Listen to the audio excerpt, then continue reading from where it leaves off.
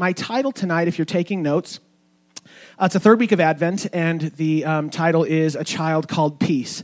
And if you're new to Advent, as I am, this is my first time kind of really using that word, but when I grew up, I didn't even understand really what it was. But it's just a cool season that's on the church calendar. It happens every year, the 4 weeks leading up to Christmas. And it's a time that throughout, for the last 1,600 years or so, Christians have been setting aside a time to just remember the coming of Christ. It's a time that's full of hope. It's a time that's full of light. It's a time that's full of peace. And it's a lot about believing that God is doing amazing and beautiful things, even when we don't always have eyes to see it. So this is the third week, and my title is A Child Called Peace. One thing that's cool about Advent is there are selected texts, these scripture passages that when you preach it, just knowing, to me this means something for some reason, millions of churches all around the world this week, in fact, today, are preaching from Isaiah chapter 9. So that's where we're going, Isaiah 9, verse 2, and we're going to read through till verse 7.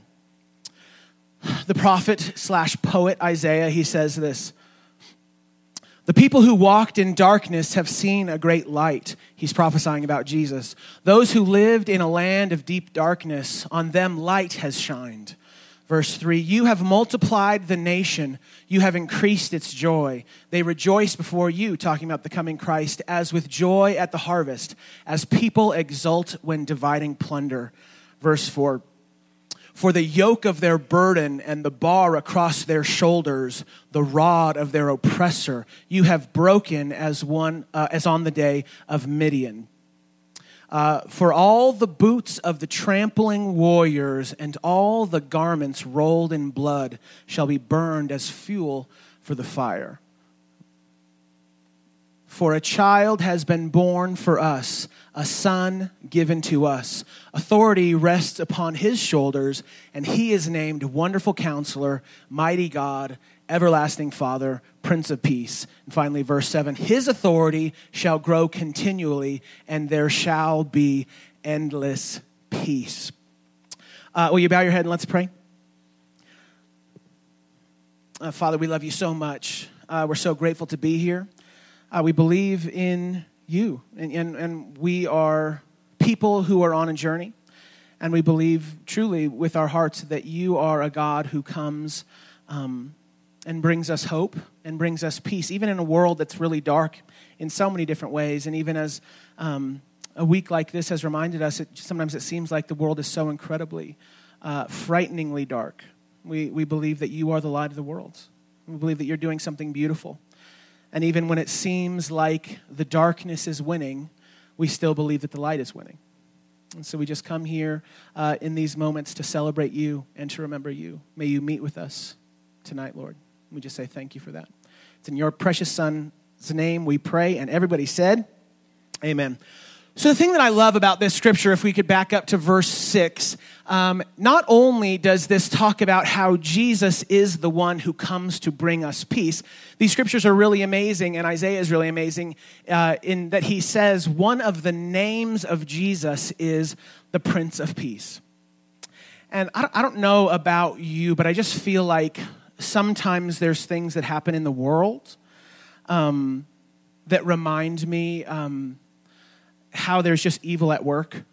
And I think this week, I'm sure y'all know, but we've suffered like a really horrendous week in a lot of ways. Of course, the shootings in Fort Hills, Ian Matthew, age 9, Olivia Renee, age 6, Elijah Ray, age 5. Were all murdered. And of course, I believe their mom still remains in critical condition, Cheryl. But sometimes I feel like violence ends up coming really close to me in a way that like reminds me how numb I've become to violence as a whole. You know what I mean? Because like if you think about what happens in a community like this, that for a lot of people really shakes them to their core. I just also remember that it's like it happens all the time. All over the place. And for someone like me, I think it's so easy to get to a place where I don't even realize it unless it's like really affecting me. I just think God can end up using situations that he's in no way behind, but he can use these situations, I think, to remind us about him and the world that he's promised us in a lot of ways. And I think it's an opportunity for us to see things clearly in a lot of ways. I'll tell you one thing that I really hate about like the whole gun controversy. You guys know this is people. There are people who's like, well, maybe the problem is there's like too many guns, or maybe there's like not enough guns, or the right people didn't have the right guns, or you know what I mean? And there's like all of this arguing back and forth when it comes to the thing that I think bums me out as a pastor in situations like that is it just robs us of our ability to respond with like real compassion. You know what I mean? Like to both the oppressed and also the oppressor, which is what Jesus did, which in a situation like this seems so unbelievably difficult to think. But I think so often if we end up looking at the world and just filtering them through our own beliefs about how the world should be, we end up coming to tragedies with the posture of like, I told you so. You know what I mean? Where it's just, and people are just like thinking, well, this is the way that I was saying. And so instead of people seeing the fact that we're talking about real people, you know, and like when bad things happen in the world, that it's like real, honest, actual people. And it's not the time for us to be making cheap points. You know, like the Bible is really clear to us that when really horrible things happen, that our response as followers of Jesus Christ, the first response is always to do this, to weep with those who weep. And to mourn with those who mourn. But far too often, I see Christians oftentimes just mourning when it helps their point politically. You know what I'm saying?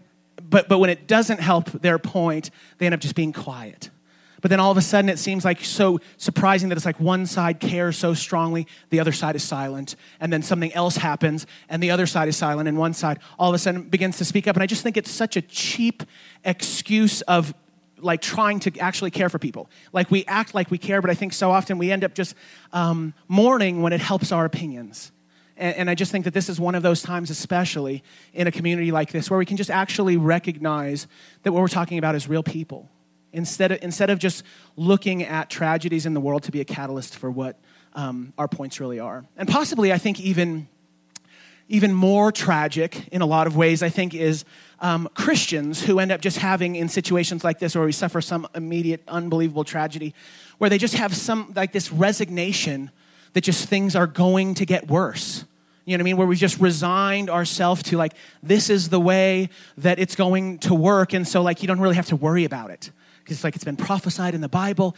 And so Christians end up becoming the only people in the world where something terrible happens, and we are the people who say like, well, praise God, it's the last days. You know what I mean? Like we're the only people that can like celebrate when horrible things happen because we've confused ourselves in so many different ways to think that that's like somehow God's plan or somehow like what he is doing. I think that's in a very real way why I've kind of stuck my neck out when it comes to eschatology. It's a big word. Just means the way this whole thing wraps up. How is this whole thing ending? I did a 6-week series, I think, on the book of Revelation. I'm still kind of trying to mend some of the relationships that were wounded during those 6 weeks, like a year ago. People love to find a God that looks like them. You know what I mean? And so I just think it's a lazy way if all we think, we just look at the Bible and we think, well, what is going to happen? What God is promising us is to come back and just have this enormous bloodbath. It's just a convenient excuse for Christians who want to be violent. You know, and I know there's a million different opinions there, but I just think that in a time like this, when something hits us to our core, and I do think that this one kind of has like really struck home in a lot of ways. Of course, the kids went to this school, this elementary school, I think, that was just right here. And so there's people who work or go to this church who like work there. And so we've even just heard stories on how profoundly it has affected the teachers. So it's just a cool thing, just you guys should know. On Tuesday, we actually took the church. There's like 75 teachers that work there. So we went over there on Tuesday and bought all the teachers lunch on Tuesday. So that was just like a cool thing that you kind of make possible in a way. But there's a lot of other really crazy connections that I see. The 3 kids were all on the same Little League team as my nephew. And the coach of the Little League team was the dad who wasn't there. And so that's why all three kids were able to be on the same Little League team as my nephew. And then my sister went to school with the mom. And so she knew. So it's just so shocking, I think, in so many different ways when it really like hits home in a deep way. And I just think it's so easy for us to forget. And so it's a cool opportunity in the season of Advent to just remember that Jesus comes to bring peace. You know what I'm saying? Like, he comes to bring peace. The Prince of Peace. Can we go to verse 7? It's amazing. He says, his authority shall grow continually, and there shall be endless peace. And the peace that Jesus comes to bring is completely different than the peace of the world. In fact, the Bible's really clear that the peace that Jesus comes to bring, when the world looks at it, they think it's foolishness. They think it's naive. They think, well, that'll never work when they think of the peace of Jesus. Because the world also offers peace. Do you know that? They also claim to offer peace. They just can't deliver. Like, the world thinks that they can give us peace too. The world gives us peace in the form of wealth, in the form of power, in the form of security. But it just never seems like it produces the peace that it ends up promising. And so I just think that both the world and the kingdom of God are both promising this, that you can have peace, but they're diametrically opposed in how they promise, in how they are to go about getting it. In fact, Jesus, when he leaves his apostles, he says this. He says, I'm leaving you with my peace, and the peace that I bring is not like the peace the world gives. It's a completely opposite. In fact, in the Bible, this is really what I want to talk about tonight. There's this amazing Hebrew word that's translated in our Bibles as peace, but it means so much more. Does anyone know the amazing Hebrew word? Shalom. That's right. So shalom is this amazing word. My next slide. Shalom means a lot of things, but it means mainly peace with God, peace with others, and peace with yourself. I was talking to my wife, Jordan, this past week because I knew this was the text. I knew Isaiah 9 was where I was wanting to go. I knew we were talking about the Prince of Peace, but I wasn't sure where I wanted to talk, and so I was trying to think, well, do I want to talk about like peace with God? Do I want to talk about like peace between people? Do I want to talk about kind of like having inward peace, like finding peace in who you are? And we were just talking about it, and just kind of, I was praying about it and thinking about it, and it kind of just came to me that it's like they're the same thing. You know what I mean? They're all the same, and they're all connected. Like having this peace with God, having this peace with other people, and having this peace with yourself, that it's like all different sides of like the same coin. And if you lose one, the other two suffer. You know what I'm saying? Like oftentimes if you're not at peace with yourself, that ends up being like when you're violent, even in just word, to other people. Or if you don't realize like the peace that you have through Jesus, you're never going to be able to be at peace with your neighbor. So what I want to do tonight, not a long message, hopefully, but I'm wanting to talk about the three different kinds of peace that Jesus promises, how unique they are, and kind of how they all relate to each other. That's the hope. Okay, so the first one that we're going to talk about is peace with God. I think this one is a little bit interesting. This is something that Jesus comes to bring. He comes to bring us peace with God. And it's interesting because this is the one, probably the only one of the three, that you already have it. Just the question is, do you know you have it? You know what I mean? Because like he's at peace. Do you realize this, that before you said any sort of sinner's prayer, anything, that there's already this amazing love story that has been progressing throughout the generations, God's amazing love for you. And he already found a way to be at peace with you before you ever made peace with him. You know what I mean? He's already there. And people will go around and say something like this, like, I found God. And I understand what they're saying. You know what I mean? They're saying like they finally have that connection with God. But technically, it's not true. You know, like God found you. If you're in a relationship with him, like you didn't find God. Like you didn't find God. God comes and he finds you. I just think of it like this. He's been chasing after you the whole time, and you were just one of the people who stopped running. You stopped running for a little while because you are not the initiator in the relationship. You know what I mean? Like he's the initiator. He comes and he pursues you, and we're the people who just come and receive his amazing love.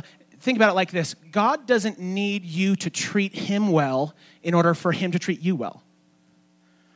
Like, he doesn't need you to. And if you need a scripture for that, may I point to the climax of the whole canon of Scripture, where Jesus is on the cross and he says this, "Father, forgive them because they don't know what they're doing." And if you need to get a little context there, he's talking about his murderers while they are in the process of murdering him. And he says this, "Forgive them. They don't even know what they're doing." And so I just think it's not us chasing after God. It's just us stop running. That's what we have done as we have encountered God. And I just think it's important for us to know this, because it's this peace with God, where you realize how he treats you. This is like the fuel that fuels the other two. If you don't have this one, the other two are impossible. In fact, if you need an example of that, I point you to just the world that cannot find peace with each other. And they cannot find peace within themselves because they don't have peace with God. He, in everything, is our example. So the only way that we understand how to treat our spouse, the only way that we understand how to treat other people, the only way we know how to treat ourselves is just because we see Jesus. And of course, I think most people in a room like this would know that. But the question is this: have you allowed that kind of idea to get into the basement of your heart? Really deep, to where it actually affects the way that you treat other people. Honestly, I'll say this, and I'm a pastor, but probably only in the last 5 years have I let my relationship with Jesus begin to bleed into my relationship with other people. You know what I mean? When you're talking to somebody else on the street, in your own house, is the way that Jesus treats you, is that even anywhere in your mind at all? Because a lot of people are like, no, I think about it at church, but it's not in this deep place that it instructs us how we're supposed to treat other people and even how we're supposed to treat ourselves. Because we just look at him and we just do it. Paul says it like this: be imitators of Christ. Just means this: look at what Jesus did and then do that. How did Jesus treat people? Well, treat them like that. How did Jesus treat people who were mistreating him? Well, you do that. How did he treat his family? How did he treat his friends? How did he treat his neighbors? Just see how Jesus treated people, and then you treat them like that. So peace with God, it's the fuel that fuels the other two. Okay, number 2, this one might be challenging, but I think it's good and I think it's important. And I hope that in a season like this, you would have ears to hear it. Peace with other people. I think you can see this in the Scripture, is that throughout Scripture, but especially in the New Testament, you can see that there's this incredible contrast between the way that the world does things and the way that is the way of Jesus, or the kingdom of God. There's this contrast always happening. The kingdom of God and the kingdom of the world. The kingdom of God and the kingdom of the world. And they are very, very similar? No, they're totally different. They are diametrically opposed to each other. They function completely different. Just a small example that I think is pertinent to the Christmas season, Luke chapter 2, verse 1 through 5. Luke says this: in those days, a decree went out from Emperor Augustus. Just remember him, okay? A decree went out from Emperor Augustus that all the world should be registered. Y'all know this story. This was the first registration and was taken while Quirinius was governor of Syria. All went to their own towns to be registered. Verse 4, Joseph also went to the town of Nazareth in Galilee to Judea, to the city of David called Bethlehem, because he was descended from the house and family of Bethlehem. And finally, he went to be registered with Mary, to whom he was engaged and who was expecting a child. I find it always fascinating. I know you guys all know these scriptures. I find it fascinating that whenever you see or hear about the teachings of, or the story of Jesus' coming, like the nativity story, the Bible always feels this really strong obligation to tell you that it was during the time of Caesar Augustus. Have you ever noticed that? It's not a super interesting way to start the story, but he always wants to tell you this: during the time of Caesar Augustus, during the time of Caesar Augustus. And of course, you probably know this if you know your historical theology, but Caesar Augustus, he was this powerful ruler, and what he really excelled at was oppressing God's people. He was incredibly gifted at killing us, really. And you could see at the time, his face was on all of the coins with this tagline under his name, the Son of God, they would say about Caesar Augustus. And so all throughout the New Testament, you can see that there's this contrast between the way of Caesar and the way of Jesus, and the kingdom of Caesar and the kingdom of Jesus. I would like to share with you guys a 2,000-year-old inscription. I've got a photo of it. We can go right here. This is 2,000 years old. I know what you're thinking. It's hard to read. And even if you could read it, you probably can't read Greek. So I'm going to read it for you. I'm going to translate it. My next slide, it'll show you. This is what it says. This is called the inscription of Pliny. And it says this: the day of his birth gave the whole world a new aspect. It would have fallen into ruin had not a widespread well-being shone forth through him, the one now born as a Savior, both for us and our descendants, that he might end war and establish all things. His birth marked the beginning of the gospel that he brought for the world. From his birth, a new reckoning of time must begin. So this was written in 9 BC about Caesar Augustus. Oh, you thought that was about Jesus. And it really makes the point that Jesus came into the world in a time where the world already had a gospel. It had the gospel of Caesar. And you can see this tension throughout the entire New Testament. There's this constant sense of collision between the Pax Romana, which means the peace of Rome, and the Pax Christi, which is the peace of Christ. See, the people of Rome back in the day, they worshiped Caesar. And the reason is this: because he would bring peace on earth. And you might be thinking, really? Caesar, how would he do that? The way that he would do that would be by killing everyone who opposed him. So he would go and say this: well, we are the new superpower, and so what we need you to do, we want you to pay a big fat tax to us. We need you to worship me and pledge allegiance to only Rome. Can you do that? And if they could do that, that's great. And if they would not do that, well, then they would kill them.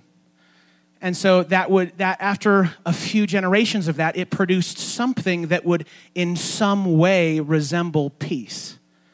But it was a perverse kind of peace. Would you agree with that? That's not the real way to peace. In fact, the historian Tacitus, he would say it like this: Rome makes a desert and calls it peace. Which is just, he says that, well, you wipe everybody out, and yeah, I guess there's no more fighting if you've killed all the people. Just keep in mind that these are the Romans. These are the people who invented the cross. If you're thinking, their way sounds pretty good. They're pretty much the villains of the New Testament, so don't side with them. These are the people who invented the cross that ended up killing Jesus and the majority of the disciples. These were the people who felt like they needed a more cruel, torturous way to execute people.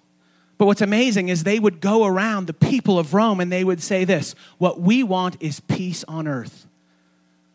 And I want you to just understand that Rome is horrible and crazy in so many different ways, but they're just a tiny little microcosm of a system that has been going on generation after generation after generation after generation. I don't know if you know this, I just think it's part of the plight of humanity, which is we're a violent species.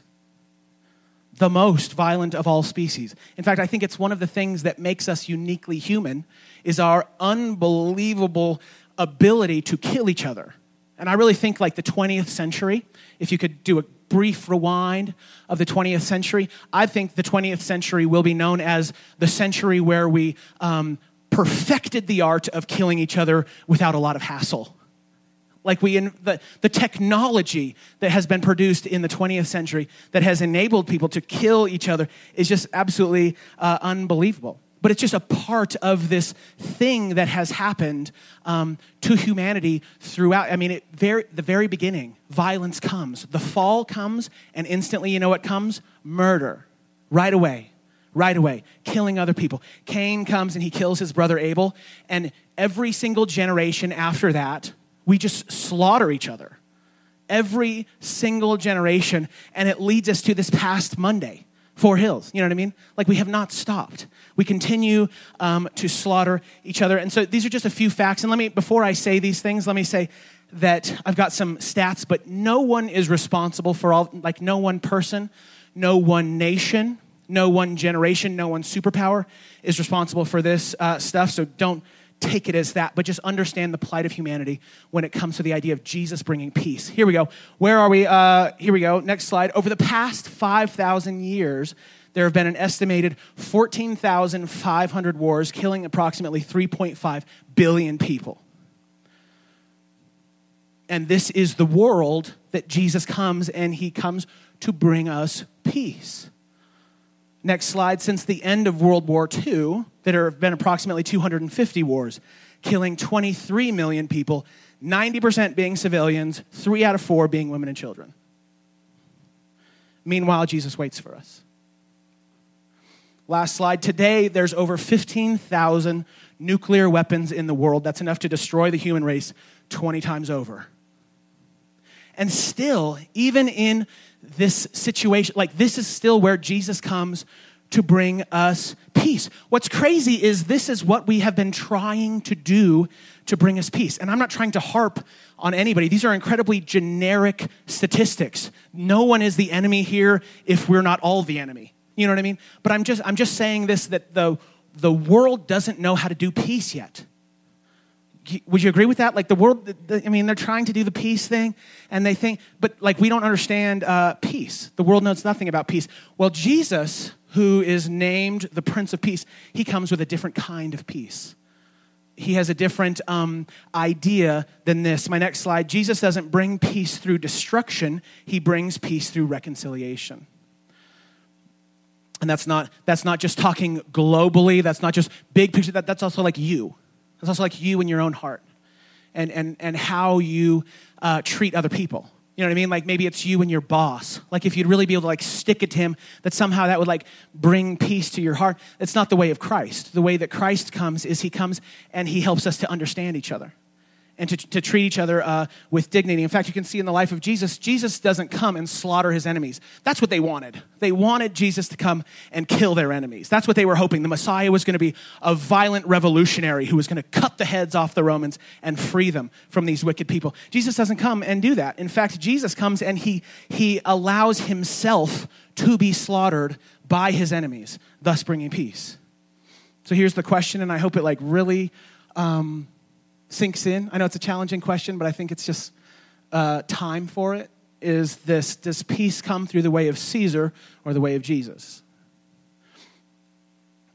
Just think about it. And just keep in mind that Jesus says this: you can't serve 2 masters.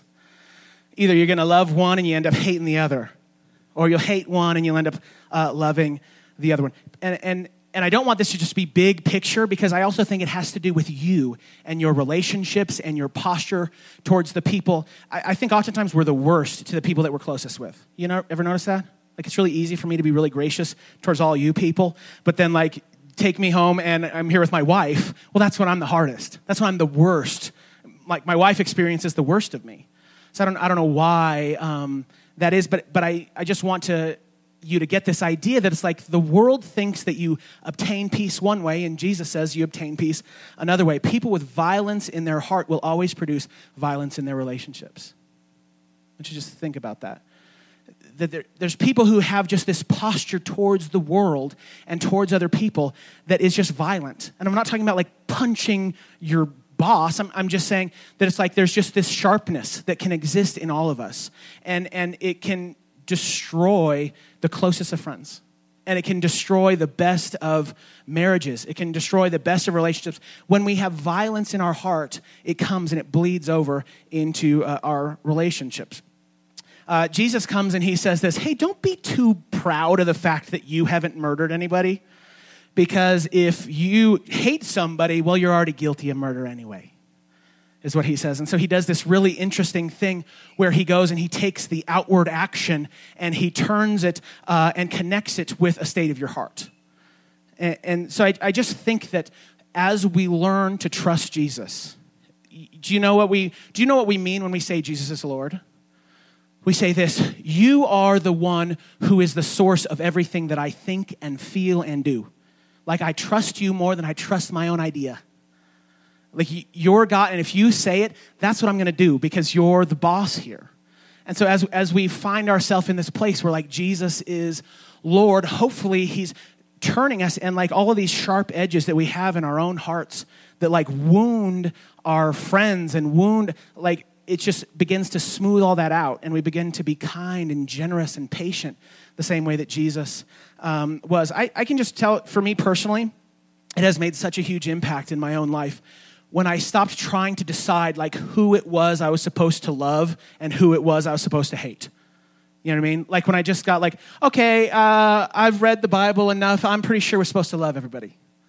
Like I can't tell you what that did for me, even in my own relationships. But it's like I'm not putting everybody on the scale to decide if like they're worthy of some, like I just love people. Like that's what I'm supposed to do. I'm here to love people. And not to say that it's easy. It's not easy, but at least it's simple. At least you know you're supposed to love everybody. You know what I mean? Like we love all as Christ loves us. And so I just think that there's a way that we can understand the peace of God when it comes to our peace between us and God, but also just this peace that needs to exist between us and other people. And our posture towards other people, how you can never separate that from your relationship with God. May the way that you understand your relationship with God be so real to you, be so real in your heart that it actually affects the way you treat other people.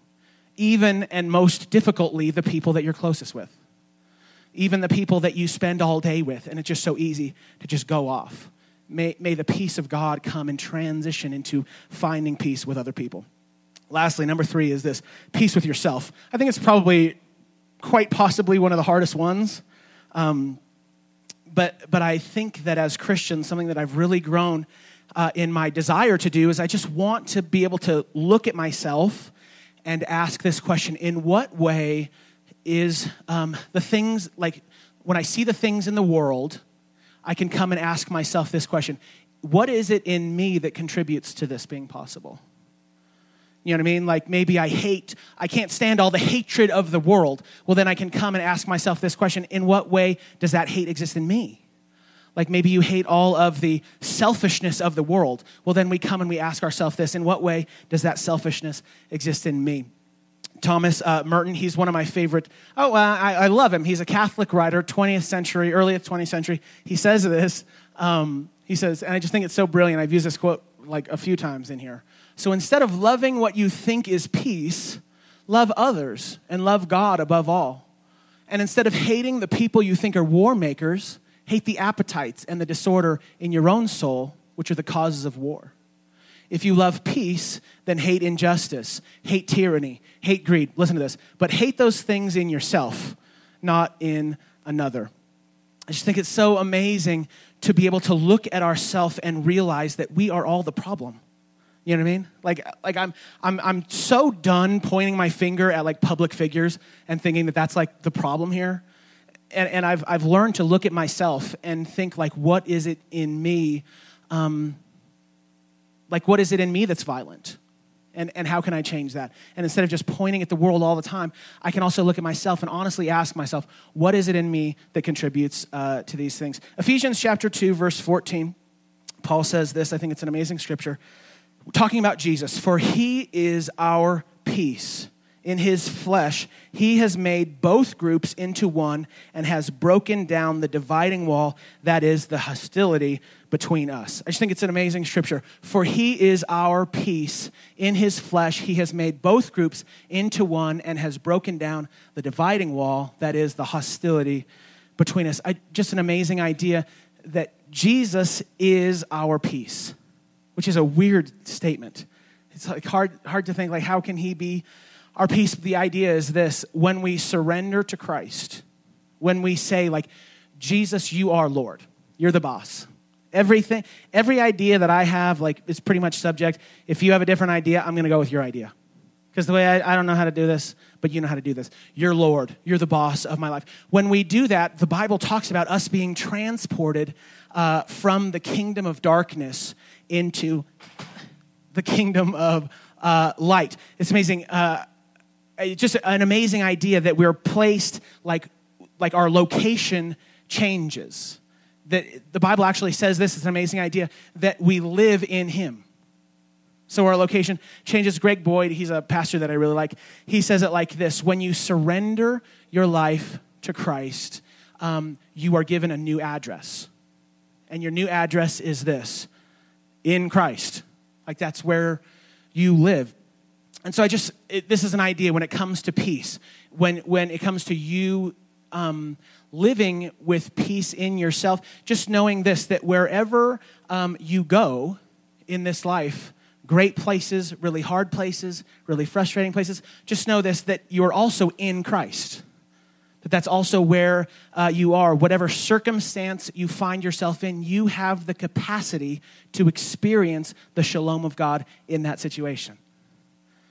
That's an amazing idea, but it's a true idea, is that the peace of the world would say this: as long as everything is fine, as long as your situation is cool, you can be at peace. But the peace of Jesus is this: you can be at peace all the time.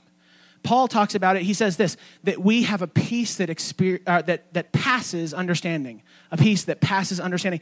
So like whatever that situation is for you, wherever it is in your life where you're like, something happens and part of you is saying like, well, it's time to freak out. You know, I just feel like it's time for me to freak out. Like you don't have to, because you're in the shalom of God. You're in this place where you're experiencing peace between you and God, peace between you and other people, and peace even just within yourself, because we have a different way. We have a different way of understanding peace. We have a different kind of peace. Don't you want a peace that stays with you even when your circumstance changes? You know what I mean? Like, do you really want your peace to be that fragile and so skittish that like you're at peace so long as, you know what I mean, you've got lots of money and everybody likes you? Like, do you really want to go through your whole life like that? Because you, especially as a follower of Jesus Christ, you have access to this shalom peace that is there even when your situation changes, even when things are going up, even when things are going down. The way of Caesar says this: as long as your circumstances are good, you can be at peace. But the way of God, the kingdom of God, says this, that you can be at peace wherever you go. So here's the but. Are you ready? Here's the but. But you have to believe that about yourself. You know what I'm saying? Like, that's what you have to think, you have to believe that. Like, there's so much of the Christian faith that has to do with you receiving that stuff. And I think this is one of those things. The key, if you're taking notes, write this big. The key to all of this, the key to experiencing the shalom of God is found in Isaiah chapter 26, verse 3. It's an amazing scripture. Some of you know it. It says this, talking about God: you will keep him in perfect peace, whose mind is stayed on you because he trusts in you. It's an amazing scripture. You will keep him in perfect peace, whose mind is stayed on you because he trusts in you. If I were to translate this version, the David version, it would say something like this. My next slide: when your mind is focused on the things of God, you will experience God's peace. And that's just like the truth. So if you spend all week focusing on the things of the world, and then you're so shocked that you're freaked out all the time, we have solved the mystery. You know what I mean? It's because you don't think about the things of God. Like, the Bible will tell you that over and over and over, that there's a mind that's focused on God will experience peace, and a mind that is focused on the things of the world will experience death. In fact, Paul says this: to be carnally minded is death, to be spiritually minded is life and peace. To be spiritually minded is peace. And so I think that there's a lot of people, even people in this room, because I know the stories, there's a lot of people that have gone through unbelievable suffering. And because of their suffering, suddenly they find themselves to be a person of prayer. You know what I mean? Because things are going bad. And suddenly they find themselves to be a person of the word because things are going so bad. And in those moments, even sometimes when it seems like really dark, you can experience unbelievable peace that you never thought you would have before. And the reason is this, is that you have begun in your mind, even in a small way, to think about the things of God. Like, do you think about the things of God more than on Sunday?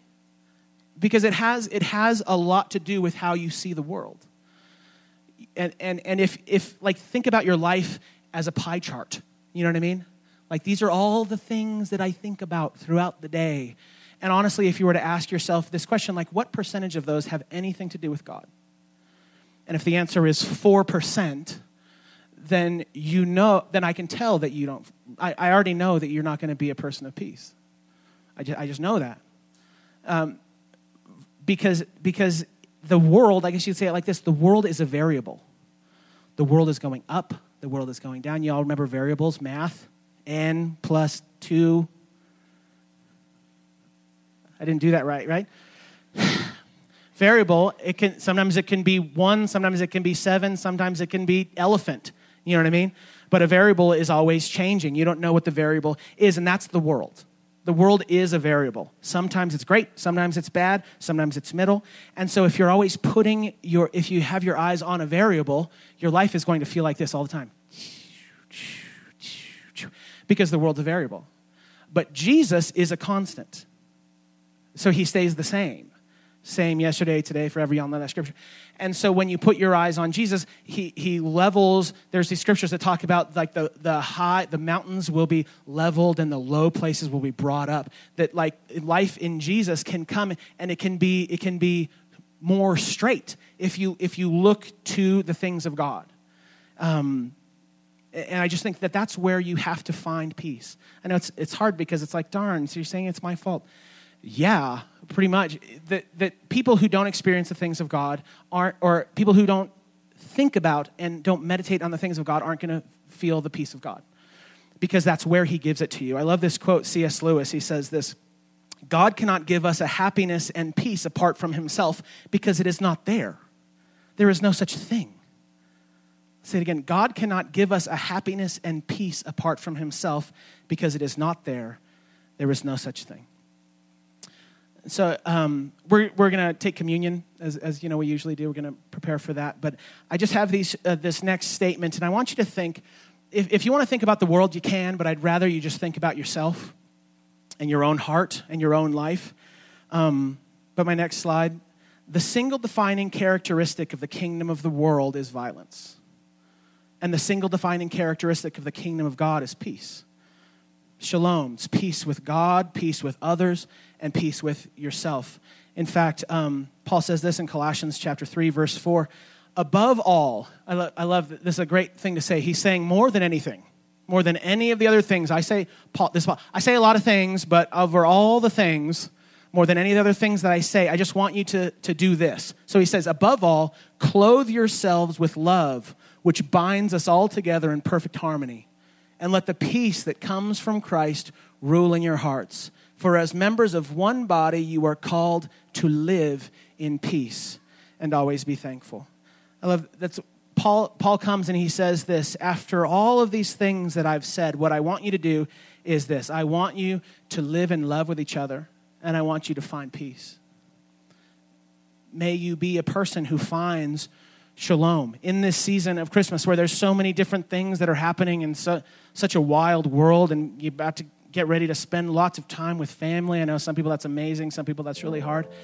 I just want you to open your heart to this idea that there is a peace that God has for you if you will receive it. I think of it like this. It's probably a weird analogy, but when you think about your, things in your mind, word pictures are always kind of cheesy, but I picture myself like when I go, everywhere I go, I feel like I have like this bubble around me that like my love can go out to people and I can touch people, but there's also like this protective barrier that's around me that keeps me in peace. And I'm no master of ministry, but I can tell you this, without that feeling of I'm going to go here and my peace is not going to be disrupted, I couldn't do it. Because there's times when I'll go and I know what I'm about to experience is a person dying.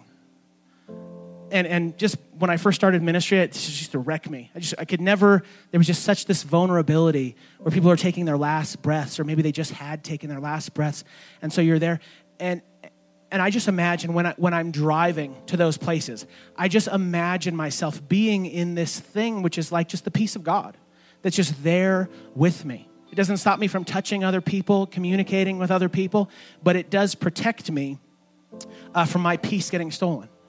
Because I'm in Christ everywhere I go. Maybe today I'm at Presbyterian Hospital. Maybe this day I'm leading a Bible study at the jail, but I am still in peace. This is where I am. I'm living in Christ, living in his peace. But that only happens when you start to consider, like the things of God. I have 3 questions for you as we take communion. I think they're challenging. I hope you appreciate them. Number 1 is this: am I willing to lay down my opinions and take up the opinions of Jesus? You know what I'm saying? Like what if Jesus has a way of doing something and you have another way? Like, who wins? And if the answer to that question is no, well, then you're not a Jesus follower yet. And that's okay. But part of what being a Jesus follower means is that you allow him to be Lord of your life. And you allow his ideas to be more important than your ideas. And so maybe if you're not at a place where you're not willing to lay down your opinions and take up the opinions of Jesus, may this Advent season be a time for you to rethink your life. The world will always think the way of Jesus is foolish. But to us who are being saved, we believe it's the power of God. And so he's our Lord. Number 2 is this: in what way do my thoughts and actions contribute to the violence in this world? And again, we're not talking about big, capital V violence. We're talking about maybe like that sharpness on the inside of you. What is it on the inside of you that goes and wounds other people? It's a cheat sheet. Think about the people you're closest to. What is it on the inside of you that goes and wounds other people? That's the violence on the inside of you. That's the way of the world. Jesus wants to come and replace that with the way of self-sacrificial love. I'll tell you, for me personally, like I've known for a long time that I am somebody, probably just because I talk so much, Mom, I have an ability to wound people well with my words. You could talk to my wife about it sometime. If you ever feel like you have to be in a marriage with somebody who can wound with your words, talk to Jordan, because I'm very clever and conniving. But hopefully, as I've learned to follow Christ more and more and more, gradually entrusting my life to him, I'm learning to lay down the violence that lives on the inside of me and pick up the peace of Jesus, where I can let it rest. You know what I mean? Like we're fighting, and I thought of something mean to say, and I don't say it because I'm not violent, because I'm peaceful, because I endeavor to be at peace with other people. Henry Nouwen, I love him. You all know him. He says this: did I offer peace today? Did I bring a smile to someone's face? Did I say words of healing? Did I let go of my anger and resentment? Did I forgive? Did I love? These are the real questions. I must trust that the little bit of love that I sow now will bear many fruits here in this world and in the life to come. So that's question number 2. In what way do my thoughts and actions contribute to the violence of this world? And lastly, number 3 is this: where do I need to grow in my ability to keep my eyes focused on Jesus?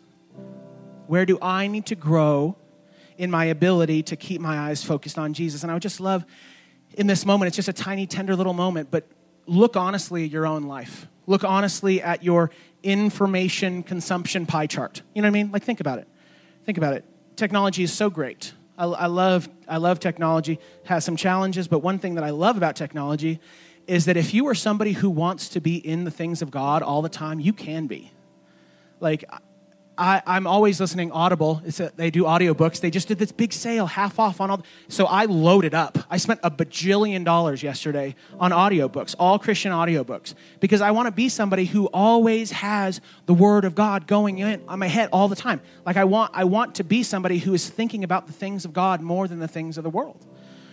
But man, but if you're just always thinking about other things, that peace isn't going to come. And I'll honestly tell you, like, I'm not perfect, but I read and listen to the Bible every day. Every day. And it has slowly begun to affect the way that I see other people. And now when I see my wife and I'm stark, raging mad, Jesus actually pops up into my head. Isn't that great? What a great success. What a great place to be, that I actually think about Jesus and I think about what Jesus would do here.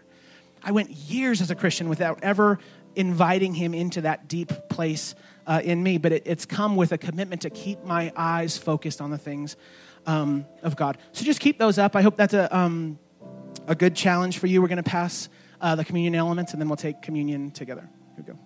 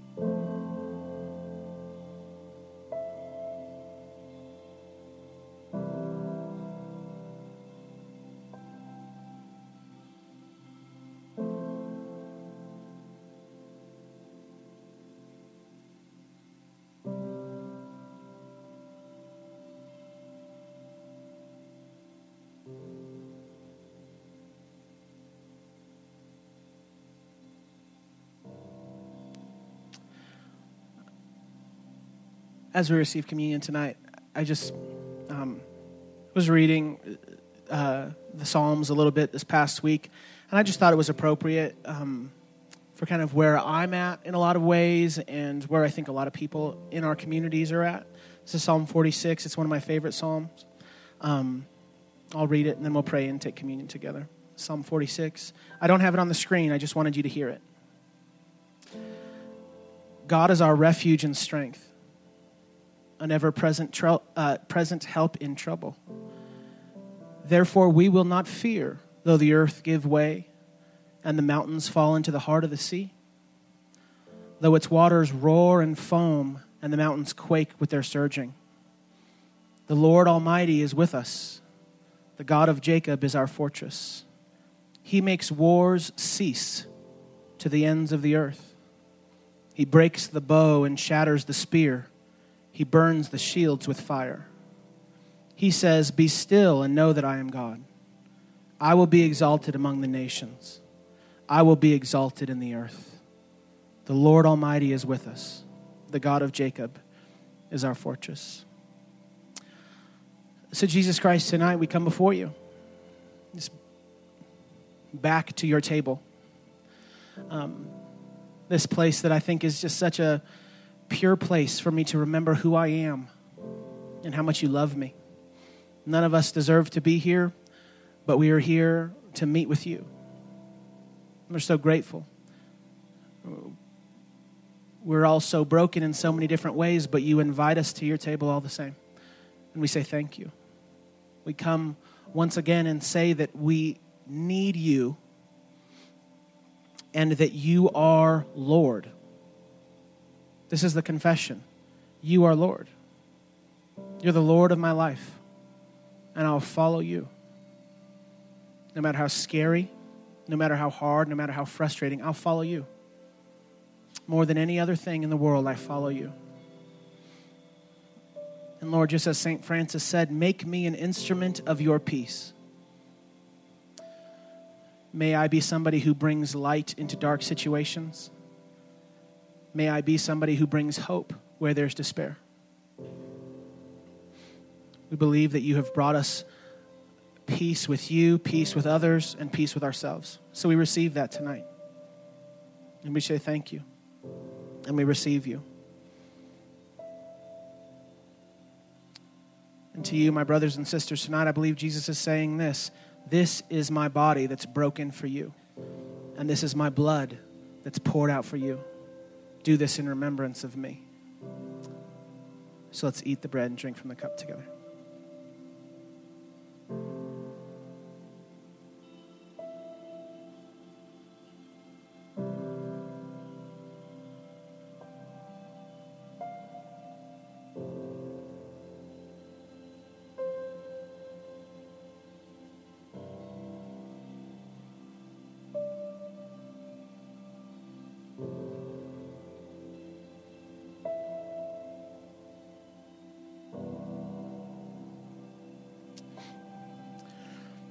So, Father, tonight I just want to say a quick prayer also for the people in our community. A family that has suffered so unbelievably in such a profound way. Father, we believe that there's not a single place where we could ever go that you aren't there for us. And so we believe as these lives were taken, Father, we believe you were just right on the other side.